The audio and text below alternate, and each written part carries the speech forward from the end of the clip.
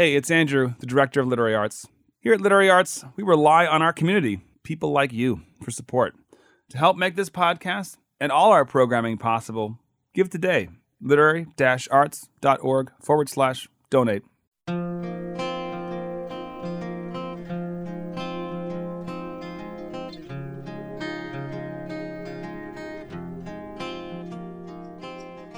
Welcome to the Archive Project. I'm Andrew Proctor, Executive Director of Literary Arts. The Archive Project is a retrospective of some of the most engaging talks from the world's best writers from more than 35 years of literary arts in Portland. In this episode, we feature a talk by Russell Banks from 1999.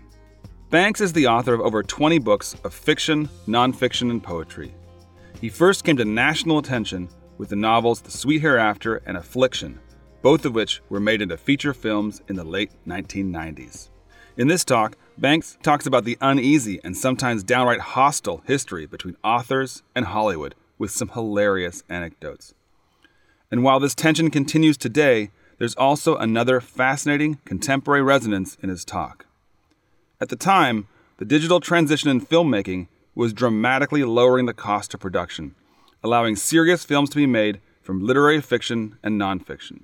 A blossoming of these so-called indie films resulted in the late 90s and the aughts. Today, another revolution has taken hold, streaming. And it too has brought us another wave of incredible novelistic narratives on the screen, but this time on what we have traditionally called TV.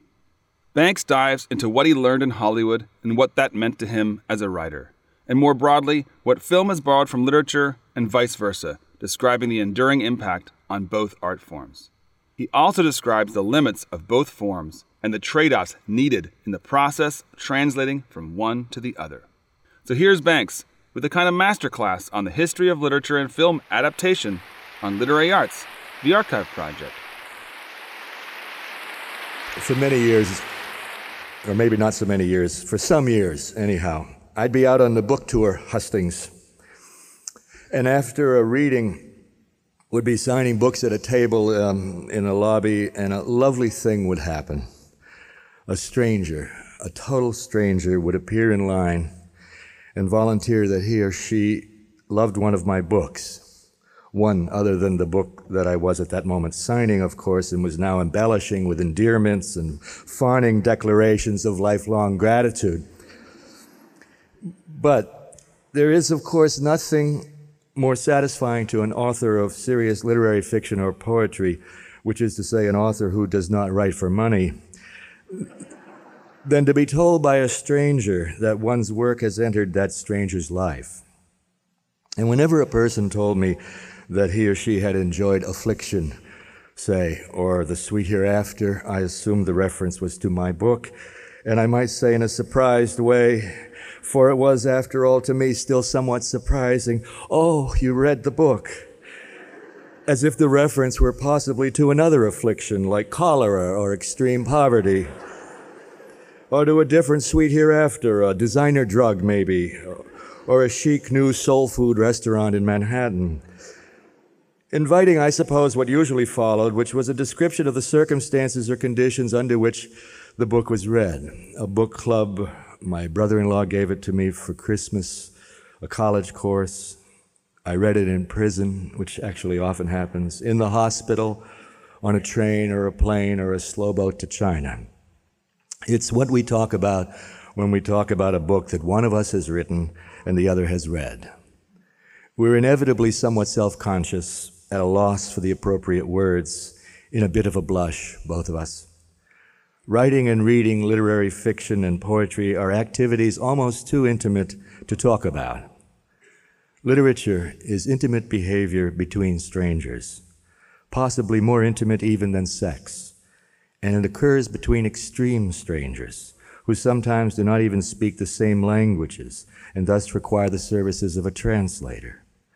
And sometimes one of the strangers, the writer usually, has been dead for centuries. Sometimes he or she is utterly unknown, anonymous, or someone like Homer or the author of the Upanishads or the Song of Solomon, whose individual identity has been mythologized and absorbed by an entire people. My point is simply that this activity of writing involves at its center the desire on the part of the writer to become intimate with strangers, to speak from one's secret, most vulnerable, truth-telling self directly to a stranger's same self. And it's so central to this impulse that it actually does not work when one's readers are not strangers, when one's readers are one's friends or lovers or family members. It's well known, after all, that no writer takes pleasure from the praise of his mom or kid sister. And we're all conditioned from our apprenticeship on not to take seriously the critiques offered by our husbands and wives and best friends. Either way, people who know us personally have motives and knowledge that disqualify them as readers. No, it's only the kindness of strangers that counts. That shyly offered gift, "I have read your novel," with the clear implication, of course, that it was not an unhappy or unrewarding experience. I know this because I am a reader too.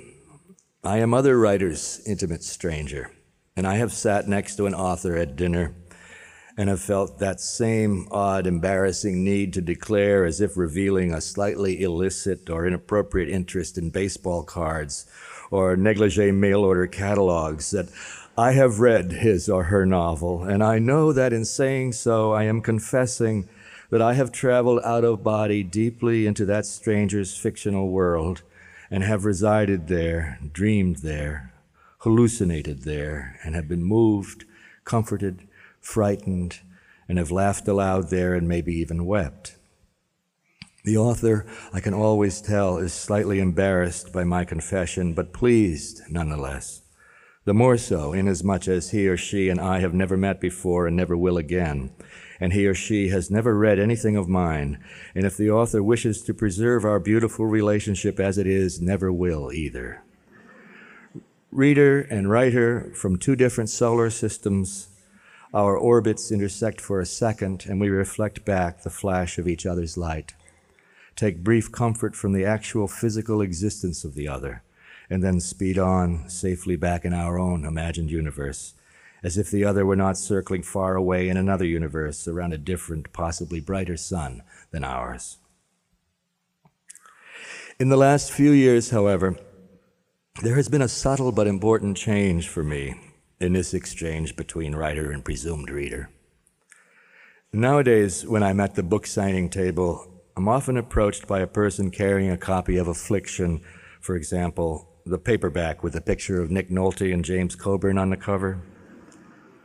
Or maybe the Canadian edition of the Sweet Hereafter with Ian Holm and Sarah Polley staring mournfully out, and the person will say, "I loved Affliction," or "The Sweet Hereafter meant a lot to me," and pleased and slightly embarrassed as usual, I will say, "Oh, you read the book?" And the person will look at me somewhat quizzically and say, "No, but I saw the movie." And this is my subject. And I'm here tonight to say I honestly don't know how that makes me feel. How I ought to feel, what I ought to say in response. What do we talk about when we talk about a book I wrote whose movie version you saw? Or a book I wrote that you know of solely because you heard about the movie and saw the clips on the Academy Awards television show? What is the relationship generally, though, between literary fiction, that relatively esoteric art form, and film, the most popular and powerful art form of our time? And in particular, between my literary fictions and their film adaptations? These are not simple questions, and literary writers have historically been reluctant to discuss them except in dismissive ways. Hemingway famously advised novelists to drive, presumably from the east, to the California-Nevada state line and toss the novel over the line and let the movie people toss the money back and then turn around and drive away as fast as possible. Which is what most novelists have done, and is what most producers, directors, screenwriters, and actors have wanted them to do. Let us buy your plot, they say, your characters, setting, themes, and language, and do whatever we please with them. That's what the money's for, Mr. Shakespeare, so we can leave dear old Lear happily ensconced in the Linger Longer assisted living facility in Naples, Florida, with his 3 daughters, Melanie, Gwyneth, and Julia, living together in adjoining condos nearby. Heavily into Gulf Coast real estate subdivision, romance on the horizon, fade out and hit the credits soundtrack, Staying Alive by the Bee Gees. Let's get Newman for the old guy, and for his pal, what's his name, the guy with glaucoma, we'll get Jack. We'll keep the title, sort of, only we'll call it Shakespeare in Retirement. Anyhow, writers who didn't or couldn't afford to take Hemingway's advice almost always paid for it dearly with their pride, their integrity, and often with their reputations, and sometimes even their whole careers. The story is that Hollywood is like Las Vegas. If you have a weakness, they'll find it. Everyone knows Fitzgerald's sad tale of depression, booze, and crack-up. And there are dozens more. Faulkner seems to have managed only by staying solidly drunk from arrival to departure. Nelson Algren sold the film rights of The Man with the Golden Arm to Otto Preminger, contingent on Algren's being hired to write the screenplay. Later, safely back in Chicago, he said, "I went out there for $1,000 a week, and I worked Monday, and I got fired Wednesday. The guy that hired me was out of town on Tuesday." S.J. Perlman said of Hollywood, "It was a hideous and untenable place when I dwelt there, populated with few exceptions by yahoos, and now that it has become the chief citadel of television, it's unspeakable." A native of Providence, Rhode Island, and a great writer about boxing and horse racing, you'd not think of Perlman as especially fastidious, but Hollywood he saw as a dreary industrial town controlled by hoodlums of enormous wealth, the ethical sense of a pack of jackals, and taste so degraded that it befouled everything it touched. Which is sort of the way I see Providence, actually, now.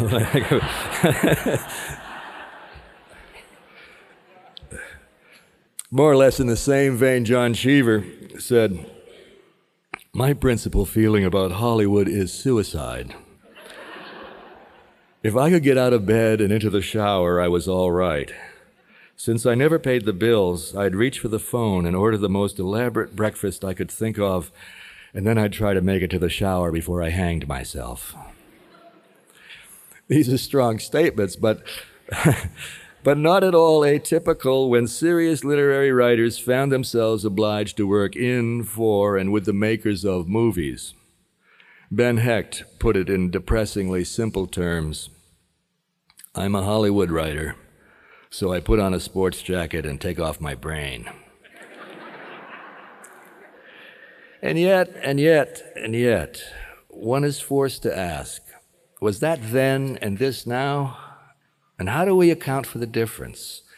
Because when one looks around today, one notices an awful lot of very respectable fiction writers having what appears to be a very good time in bed with Hollywood, both as authors of novels recently adapted to film, like Michael Ondaatje's The English Patient, or Toni Morrison's Beloved, or Peter Carey's Oscar and Lucinda, David Guterson's Snow Falling on Cedars, and Mona Simpson's Anywhere But Here.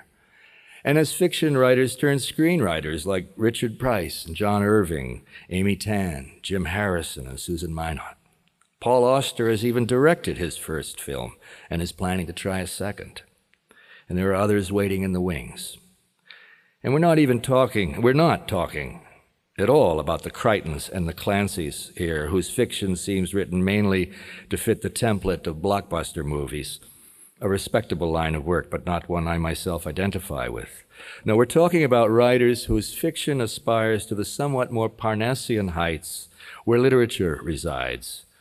Work composed without consideration of financial reward and meant to be compared, for better or worse, to the great literary works of the past. And there is a growing phalanx of such writers whose often difficult, morally ambiguous novels complexly layered books with unruly characters have been eagerly sought out and adapted for film. I honestly can't remember a period like it.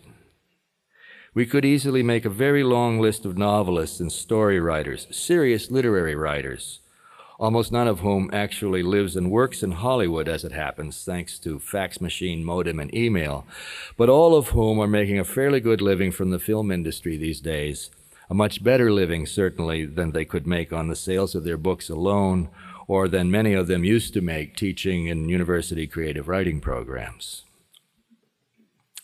And I now must add my own name to that list, and confess that in the last few years, not only have I made a pretty good living from the movie business, I've had a heck of a good time doing it too. And furthermore, I'm not ashamed or even slightly embarrassed by the movies that have been adapted from my novels. Well, that's not altogether true. There are a few moments in each, which may come up in the question and answer period later, but there are a few moments in each that make me cringe and crouch low in my seat when I see them. But overall, I am delighted to have been associated with the making of those two films, Affliction and The Sweet Hereafter, and I'm grateful to the people who made them and to the business people who financed them. I think they are interesting, excellent films in their own terms, and I feel they honor the novels on which they are based. And I don't believe I'm alone in having had such a delightful experience. Most of the writers I listed earlier, if not all of them, feel the same about the films adapted from their works. Or Rick Moody might grumble about aspects of The Ice Storm, and William Kennedy might quibble with some of the decisions made in the making of Ironweed. But unlike the Faulkners, Cheevers, Perlmans, and Hecks of previous generations, none of the writers mentioned here feels demeaned, exploited, or deceived.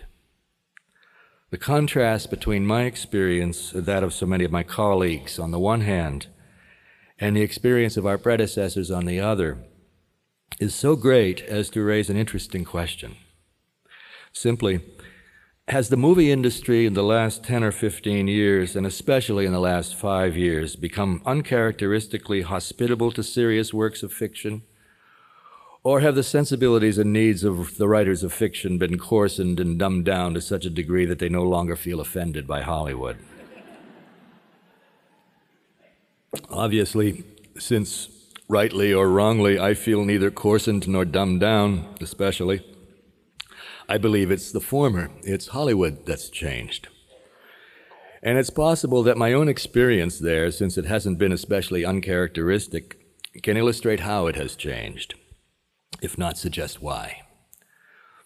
Although Affliction was not released until December 1998 and The Sweet Hereafter was released a year earlier in December 97, both movies were shot within weeks of each other between January and March of 1997. Both were filmed in Canada, Affliction in Quebec, less than 2 hours' drive from my home in upstate New York, and The Sweet Hereafter in Toronto in British Columbia. The most salient aspect of this, other than the fact that because they were nearby I got to hang around the sets a whole lot, is merely that neither movie was filmed in Los Angeles. A far more important fact, however, is that the director of Affliction, Paul Schrader, and of The Sweet Hereafter, Adam Egoyan, although a generation apart, are both auteur-style independent filmmakers, serious cinematic artists with exciting artistic imaginations. Crucially, they are men with no studio affiliations who finance their projects by hook and crook, pasting together support from half a dozen sources, foreign and domestic, risking their mortgages, their kids' college educations, and next summer's vacation every time out, in a game that for them is high stakes and personal, but it leaves them with maximum control over what ends up on the screen. Final cut, in other words, all the way down the line. And this is only possible because of budget size. Paul Schrader likes to point out that somewhere around $14 million, you have to put white hats on the good guys and black hats on the bad guys. It's practically an immutable law of filmmaking, he says. $14 million adjusted to inflation is the point where you're told by the person with a checkbook, no more shades of gray, no more contradictions, no more ambiguities. Affliction cost a little over $6 million to make. The Sweet Hereafter cost about $4.7 million. And you can be sure that Nick Nolte and Sissy Spacek, James Coburn, Willem Dafoe, and Ian Holm did not receive their usual fees. These actors, all of them movie stars, commanding salaries equal in a couple of cases to the entire budget of the movie, worked for far less because they admired the director and the other cast members and wanted to work with them.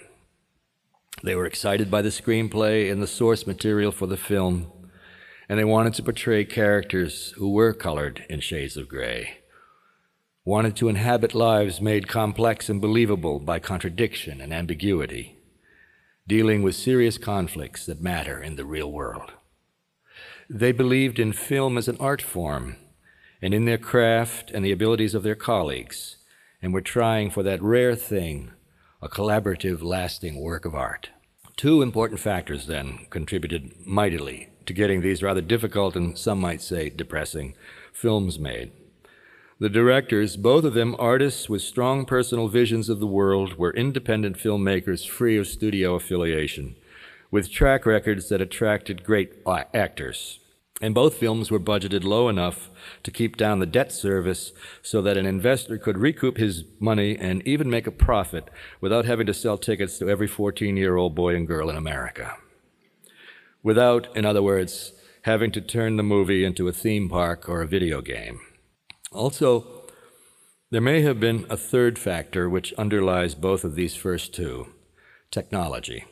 The technology of filmmaking has changed considerably in recent years. From the camera to the editing room, from the soundtrack to the projection booth, filmmaking has gone digital, as they like to say, so that it's possible, for instance, as in The Sweet Hereafter, to send a school bus careening over a cliff and skidding across a frozen lake to where it stops, then slowly sinks below the ice.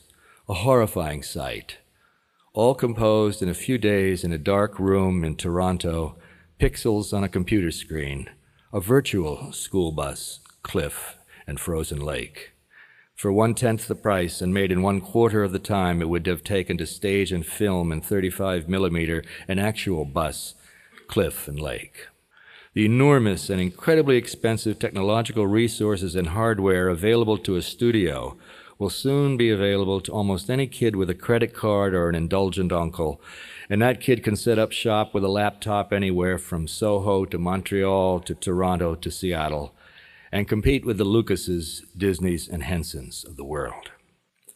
American independent filmmaking seems to be entering a truly brave new world, and it will create a transition comparable, perhaps, I think this, to the transition between silent films and talkies. One in which, thanks to technological change, the old controlling economic structures undergo deep seismic shifts and rearrangements, with the result that the prevailing aesthetic and thematic conditions will have to give way. The boom in recent years of independent movie making is just the beginning. The trend toward multinational corporate bloat and gigantism will no doubt continue, if for no other reason than, thanks to that same technological change put to other uses, it can. Unifying theme parks, professional sports, retailing, and gambling under one all-season stadium roof, so that the distinction between shopping and entertainment eventually disappears altogether, and Las Vegas and Orlando become our national cultural capitals, the 21st century model cities of America. But at the same time, thanks to the very same technology, the equivalent of a cinematic samizdat is beginning to evolve right alongside it. And this is where the real filmmaking is being done. The rest is little more than consumer advertising, tie-ins, and product placement. And this is where we'll see the bright young directors, screenwriters, cinematographers, and actors going to work. The Adam Agoyans and the Paul Schraders of the future will be making their films rapidly and cheaply, editing them as fast as they're shot, and releasing them as independently as they're made by the internet or on video and DVD. Films just this year like The Blair Witch Project and Being John Malkovich, and last year's The Celebration, and the just released Last Night, inventive, unconventionally structured, freshly and bravely imagined movies are not anomalies in today's film world, although 5 years ago they would have been. 5 years ago they probably would not have been made at all. But nor, for that matter, would Affliction and The Sweet Hereafter. This is why I think you're seeing so many serious novelists hanging around the filmmakers these days. They sense that there's something marvelous happening here, and if it doesn't take too much time away from their fiction writing and pays reasonably well, they'd like to be a part of it. Just consider the writing itself, the screenwriting. Until recently, the conventions of screenwriting were, from a late 20th century novelist's perspective, moribund, stuck in linear time, glued to the old Aristotelian unities of place, time, and character, a three-act tale as anachronistic and predictable as, well, as a late 19th century novel. What self-respecting postmodernist fiction writer would want to work in a form so limited and so inappropriate to the times? Yet for the writers of screenplays, until recently it was as if 5 generations after Faulkner, Joyce, and Woolf, modernism never existed. Or if it did, then it had no relevance to narrative except between the covers of a book. No wonder Ben Hecht felt he had to take his brain off when he went to work in Hollywood. No wonder Hemingway couldn't be bothered even to cross the state line. And no wonder there was such a fuss a few years ago when Quentin Tarantino in Pulp Fiction pushed the envelope just a little and played with narrative, time, and point of view. At the moment, it was a radical move for a screenwriter, perhaps, but all he was doing was employing a few of the tools that practically every second-year fiction writing student keeps at the ready: switchback and replay, and a Rashomon split on point of view. Consider again our 2 examples, The Sweet Hereafter and Affliction, and not just how those screenplays were written, but the, to me, amazing fact that the novels got adapted for film at all. Never mind the subject matter, although it is amusing to imagine having to pitch the stories to an old-time studio executive. Mr. Warner, I've got this very dark story that starts with a school bus accident in a small North Country town, and a large number of the children of the town are killed, and the movie's about the reaction of the village to this mind-numbing event. You don't like that one, huh? Okay, how about this one? An alcoholic, violent, 45-year-old small-town cop tries and fails to overcome the psychological and moral disfigurement inflicted on him as a child by his alcohol and violent father.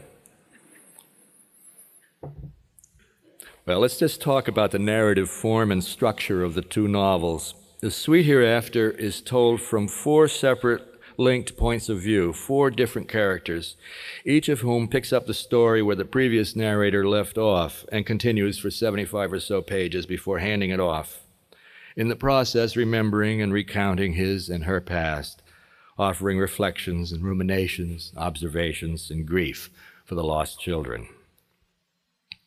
Affliction is told from the point of view of an apparently minor character who is gradually, indirectly, revealed to be an unreliable narrator, and thus, by the tale's end, has become the central figure in the story, displacing the person we thought the story was about.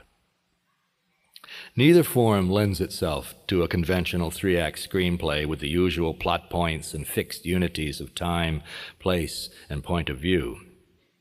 And if, for no other reason than that, never mind subject matter, I was amazed that anyone even wanted to try to make a movie from them. Happily, both Atom Egoyan and Paul Schrader did, and they both felt free to invite me into the process of adaptation from the start and allowed me to look over their shoulders, as it were, all the way through to the editing room and beyond. It was a fascinating and very instructive to see the liberties they took. Not with the books, not at all, but with the old conventions of filmmaking, from screenplay to casting to camera placement to editing and sound. For instance, Egoyan, to preserve the multiple points of view of The Sweet Hereafter, which in the novel one can think of perhaps as being structured vertically, like 4 columns of type, or 4 members of a mile relay team, which in the real-time constraints of a movie, as opposed to the more interactive mental time freedoms of fiction, would have given him 4 separate consecutive 30-minute movies. Instead, he essentially tipped the story onto its side, ran the several points of view horizontally, as it were, almost simultaneously, the relay runners running four abreast instead of sequentially, so that the story moves back and forth in time and from place to place with unapologetic ease. Egoyan trusts his viewer to reconstruct time and place and reunify point of view on his or her own, just as one does when reading a modern novel. It's no big deal. Similarly, Schrader, with Affliction, felt no compunction against letting the narrator of the novel, a minor character, it seems, one outside the action, merely the witness and recapitulator of his older brother's deeds and misdeeds, the character who would surely have been eliminated at once from a studio production of this film. Schrader makes him slowly, subtly, the center of the story, using voiceover to establish his presence at every crucial juncture and giving us explicit, dramatized inconsistencies, conflicting versions of events to establish his unreliability, so that Willem Dafoe's voiceover at the end, "Only I remain," can be heard and felt with a terrible chill of recognition by all of us in the audience. We who, unlike poor Wade Whitehouse, the ostensible and long-gone hero of our story, we who also remain. And in that way, the story of Affliction becomes our story. Wade's affliction becomes our culture's affliction. Working as closely as I did with Egoyan and Schrader, I really received a crash course in filmmaking. And what I learned can't be done in film was just as interesting and instructive to me, the fiction writer, as what I learned can be done in film was interesting and instructive to me, the neophyte screenwriter. A particularly useful and typical insight, for instance, came to me early on in the writing of the Sweet Hereafter screenplay. Egoyan had told me that one of the aspects of the novel that most excited him was the final scene, a demolition derby, which I assume most of you are familiar with. We even went to one, he and I, in upstate New York, and photographed it at great length. He said it was the most cinematic scene in the book. He loved it. He could hardly wait to get it on the screen. But when it came time to write it into the screenplay, he just couldn't. It was too big, too loud, too noisy, too crowded. What could he do? So he asked me, he said, "What's the underlying function of the scene in the novel? Why is it there?" And I explained, or tried to explain, that I thought it served, I had hoped that it would serve as a social rite, familiar but nonetheless strange, rigidly structured ritual that was capable of embracing and embellishing and reconfiguring the roles of the various members of the community. With the devices and artifices of fiction available to me, I could keep that noise down. I could thin out the crowd and slow down the speed, distancing the demolition derby so that it could function in the novel as an emblem for everything else in the story. He got this. Also, all along, I'd told him that to me the novel only seemed realistic. Actually, it was supposed to be read as a moral fable, or experienced, I should say, as a moral fable, as an elaboration on a medieval fairy tale, perhaps, about the loss of the children in our culture from the adult's point of view. And that's when he called me up one night and proposed cutting into the film The Pied Piper of Hamelin, a literal reading of the literal book. At first I said, "Bad idea, Adam. Too literary." Then the more I thought about it, the more I realized, no, it's too literary for a novel, but not for a film. Just as the demolition derby was too cinematic for a film, maybe, but not for a novel. Film, I was discovering, is in your face. Fiction is in your head. A further example, something I learned a full year after The Sweet Hereafter was made and released. In Toronto one night, Egoyan and I gave a presentation to benefit a small theater group there and decided that what we would do is I would read a scene from the novel and he would show a clip of the film version of the same scene on the screen behind us, and then we would discuss back and forth why each of us had done what we had done, as far as each of us knew what we had done.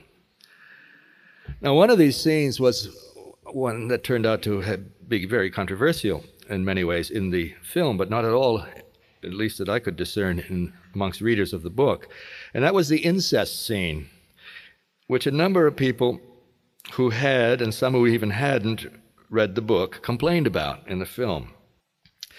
In the novel, the narrator, a 14-year-old girl, describes her being abused sexually by her father as over and over again like a dream. And she says, "I thought maybe I'd imagined it," and so on. She's a 14-year-old girl telling us this again and again as she describes what actually happened. But by presenting it in that manner, she distances us from the actual act, the incest, by placing her account of her response to it between it and us, so that we simultaneously imagine it in a diluted form, a dimmed form, and her in two different time frames, during and after.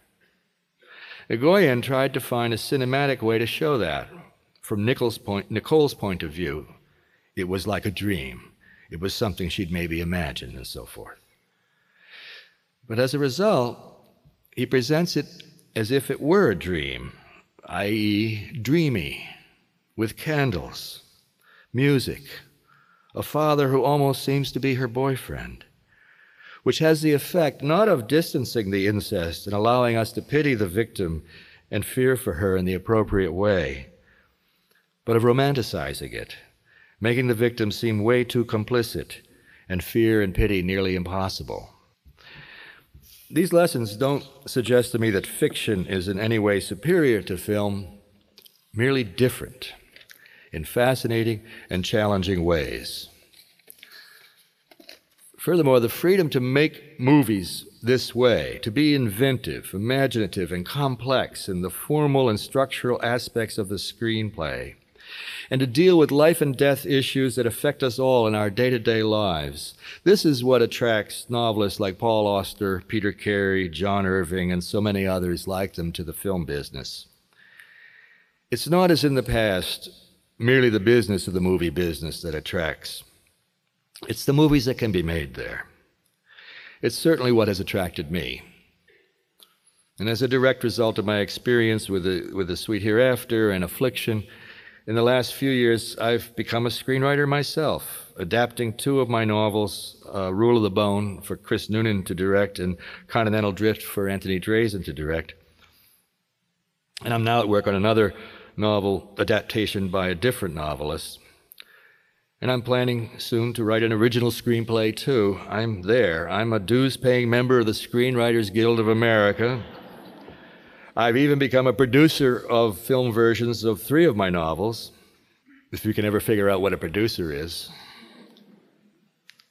But the people I'm working with, the directors, actors, fellow producers, even the agents, are smart, are exceedingly skilled at what they do. They know all kinds of things that I don't. And in no way do they make me feel that to work with them, I've got to put on a sports jacket and take off my brain. Quite the opposite. Eudora Welty said, "The novel is something that never was before and will not be again." And that is why we write them. When it begins to appear that a film can also be that new, that uniquely itself, then, believe me, men and women who otherwise would be writing novels will want to make films too. We are fast approaching that point. Sure, it really is a lot of fun to hobnob with movie stars and go to Cannes and Sundance and ride to the Oscars in a limo, the likes of which you haven't seen since your senior prom. But the thrill fades faster than cheap cologne. The thrill of becoming intricately and intimately involved in the process of making a true work of narrative art, however, and the chance to make that work of art collaboratively in the most powerful medium known to man, that's as thrilling as it gets, at least for this old storyteller, it is. And too, as Peter de Vries once said, I love being a writer. What I can't stand is the paperwork. But I don't want to leave you with the mistaken impression that I or any of the other novelists that I've mentioned here, my blessed colleagues, is likely to give up writing fiction to devote him or herself to film, despite the paperwork. That's inconceivable to me. These dalliances with film, however thrilling, financially rewarding, and instructive they are, they can't replace the deep, life-shaping, life-changing response one gets from creating a fictional world, from living in that world for years at a time, and then sending it out to strangers, perfect strangers. A novel, like a marriage, can change your life for the rest of your life. I'm not so sure that can be said of a movie any more than it can be of a love affair. What then do I say to that very kind stranger who tells me, no, but I saw the movie? I can answer, but that was in another country, friend, and in a different time. If you read the book, you will now and then be reminded of that country, perhaps, in that time, but only dimly and incidentally. For when we open a novel, we bring to it everything that we bring to a film, our memories and fears and our longings and dreams, our secrets, even the ones we keep from ourselves, all of which the film either displaces or simply disregards as it unspools in the dark before us. All of which, our memories, fears, longings, and dreams, the novel engages and utilizes wholly as it takes us out of our lives into another that's as much of our own making as it is of the novelist's. That intimacy, that secret sharing among strangers is what no novelist and no reader can give up. No matter how remarkable it is, a film is what it is, regardless of our presence or absence before it. The darkened theater can be empty, and it won't affect the essential nature of the film being shown there. But a novel simply does not exist until it's read, and each time it's read, even if it's read a second time by the same person, or a third, even if it's read 1,000 years after it was written, it is just as Eudora Welty said, it's something that never was before and will not be again. Thank you.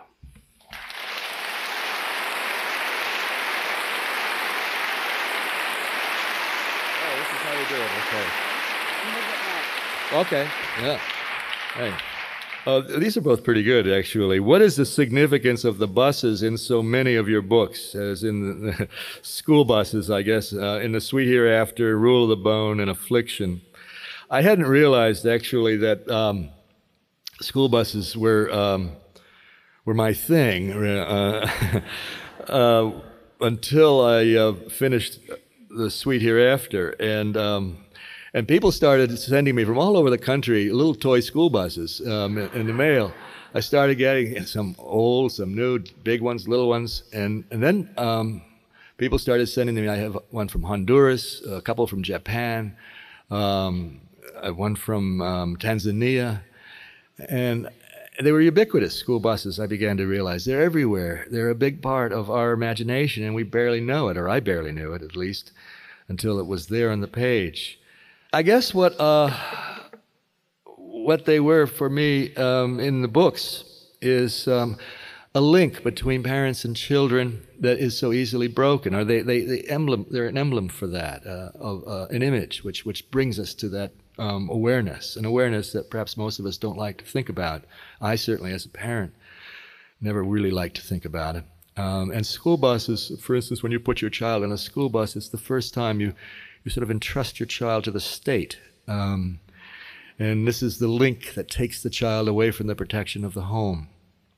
So it is a complex and many-layered image, I think. So I think that's why it showed up in Affliction, which is very much a story about parents and children, parents trying and failing to be good parents, children trying to be loved and protected and taught by their parents, and trying then to live with the inadequacy and failure of their parents.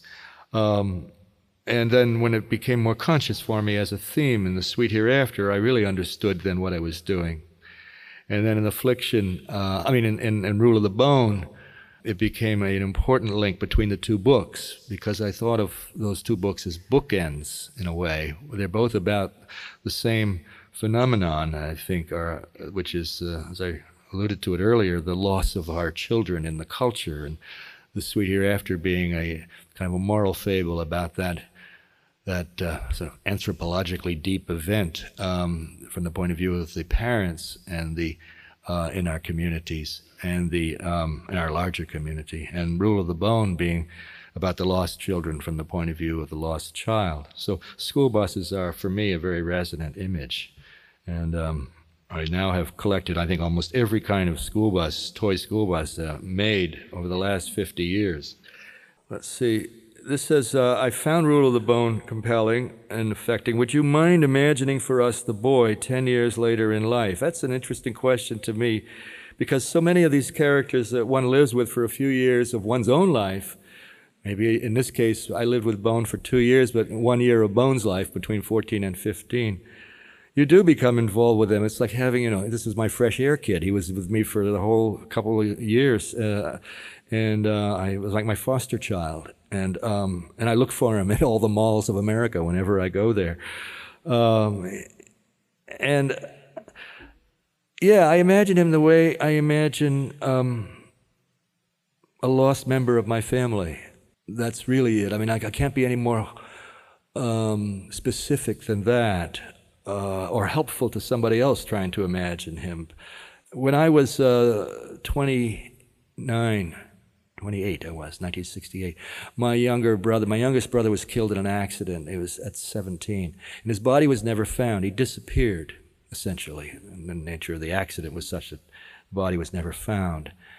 And there was always the possibility, and it remains to this very day, the possibility that he ran away. It was 1968. A lot of kids did run away in the 60s. And I have spent the intervening years, 30-some years since then, imagining him at the different ages along the way. He's 11 years younger than I. I think I feel that way sort of toward Bone and a few other characters that I got affectionately close to, especially close to, as that I imagine them that way as a lost member of my family who may be out there somewhere in a strange city working in a pizza parlor or something like that, looking very much the same but different. And I know I would recognize him instantly. This is, some of these questions I can't answer because they're so smart and complicated. This is none I can answer, though. This is pretty smart, too, and complicated, but maybe not as intimidating. So whoever wrote this, don't worry, I'm not putting it down for it. It's...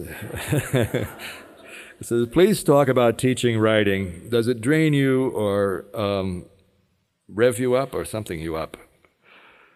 And how? I loved teaching writing, and I taught it under the most wonderful circumstances for many years at Princeton. I taught at other places as well, but that was where since 1982 I taught. And where I finally, resigned from reluctantly, because I was teaching only one semester a year and it wasn't onerous. And I do miss the classroom. Where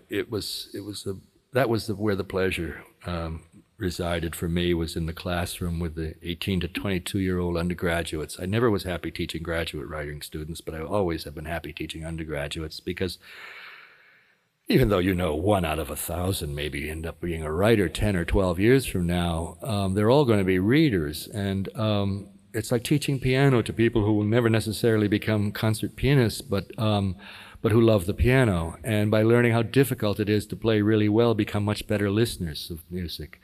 Or dance.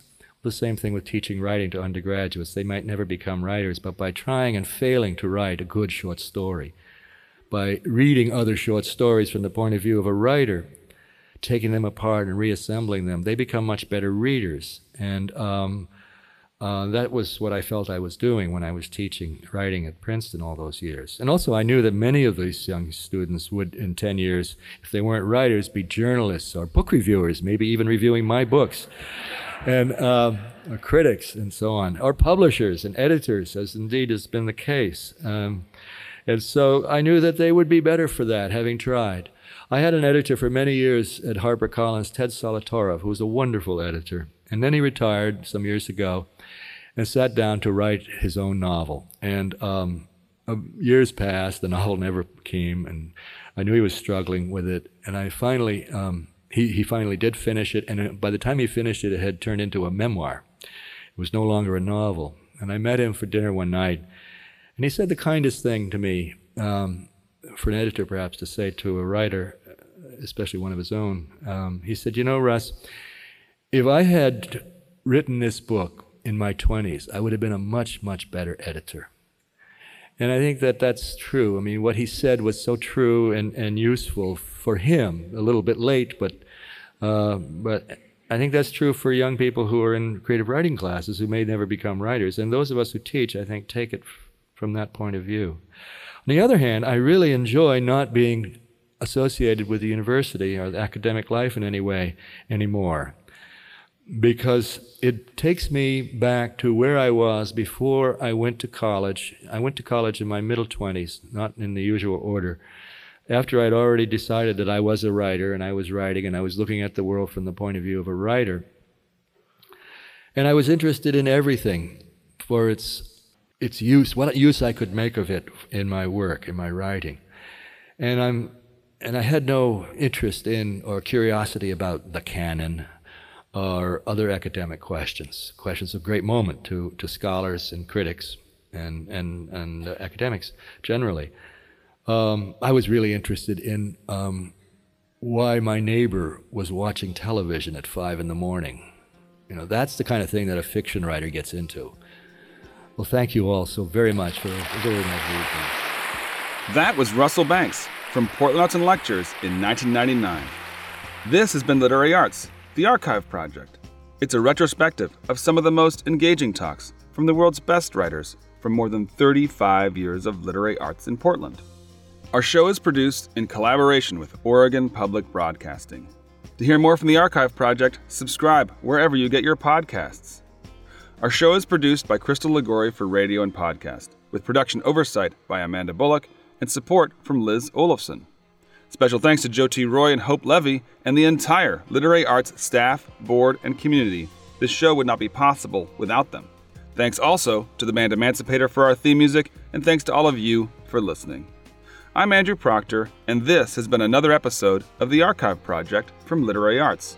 Join us next time and find your story here.